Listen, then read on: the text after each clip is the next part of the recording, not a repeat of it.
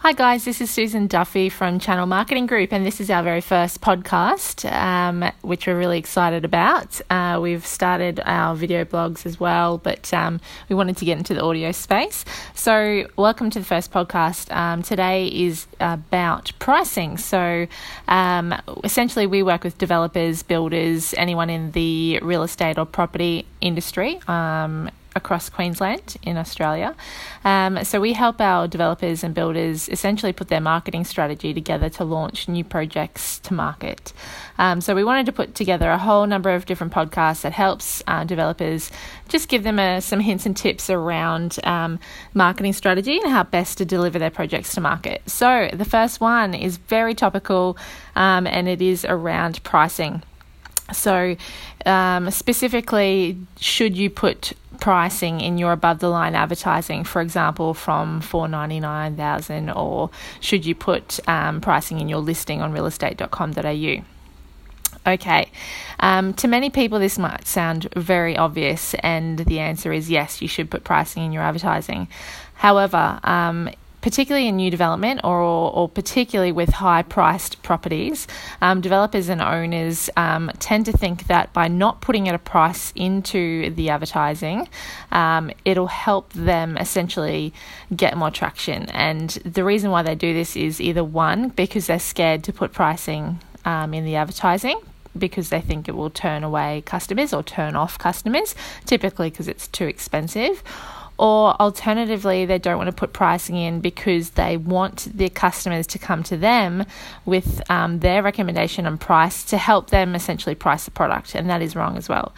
And then finally, really, they might just put no pricing in because they just want to test the market and just see if there's any interest in that type of product, and then eventually help them price it.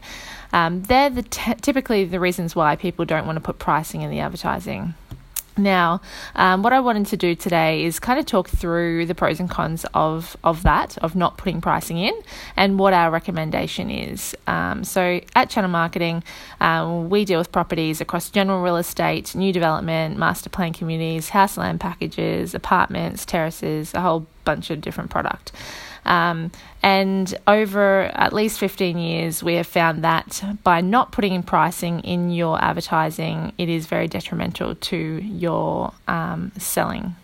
So what tends to happen if you don't put pricing in your advertising, most people these days will be frustrated. They'll either think that the product or price, or the property is either too expensive, and that's why you haven't put the price in, or they just can't be bothered. I mean, we're today dealing with people who get information so quickly that everything is at their fingertips.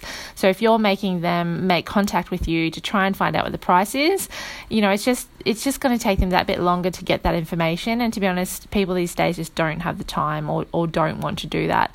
So the risk that you have there is that you have really qualified customers potentially just not contacting you because they just can't be bothered.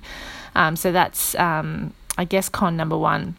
Con number two is that you essentially, whilst you might get inquiry, because sometimes people might really like the property and just genuinely want to know what the price is, whilst you'll have that inquiry, there's a fair chance that inquiry is probably going to be very unqualified because they don't know what the price is. So say, for example, really the property is worth $2 million, but you haven't put a price on, you might get a whole stack of people who really have a price limit of about $1 million inquire on it, which then your sales team will need to make contact and obviously waste their time on customers where it's really not required. Now, I understand that some developers will say, well, at least we then get to have a conversation with those customers, and that's a fair point.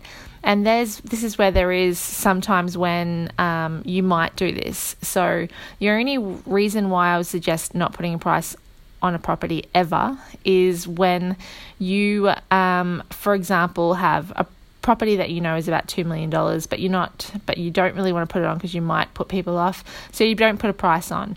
But you know that you also have properties that are less than that, and so even if people inquire, then at least you have not only the $2 million property, but you have other properties that you might be able to funnel those customers into. Still not our number one recommendation. I still recommend putting price on properties, but if there was ever an instance where I would accept not putting a price on properties, it would be that. So That's essentially it. There's a lot of cons in terms of not putting prices on properties. I understand why developers want to do it, but it just doesn't work. Customers want to know what the price is. You can then attract good quality customers to your product. And ultimately, if you have a new project or a property and you're scared about putting a price on it, it's probably because you don't think it's worth the price you think it is. So you either need to reset your strategy, amend the product, or amend the price. So that's essentially our recommendation on pricing. Would be really interested to hear any questions or comments people have or feedback on that. We typically run with that strategy across all of our projects, both new and existing real estate listings. Very open to discussion, and that's it for this, our very first podcast. So hope you enjoyed it, and we'll be speaking to you soon with our next podcast topic. Thanks.